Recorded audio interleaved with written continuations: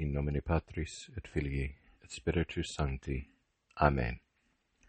O Jesus, eternal High Priest, Good Shepherd, Font of life, who by a special favor of thy most tender heart hast given to us our priests, in order to accomplish in us those holy ideals with which thy grace inspires our hearts, let thy mercy, we beseech thee, come to the aid of our priests. Grant them, O Jesus, lively faith in their works, unshakable hope in their trials, and fervent charity in their intentions. May thy word, radiant with eternal wisdom, become, through continual meditation, the never-failing nourishment of their interior life. May the examples of thy life and passion be renewed in their conduct and sufferings, for our instruction and as a light and consolation in our sorrows.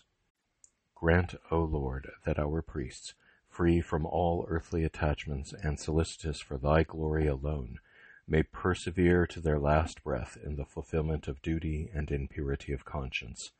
And when in death they deliver into thy hands a task well done, may they have in thee, Lord Jesus, their Master on earth, the eternal reward of the crown of justice in the glory of the saints.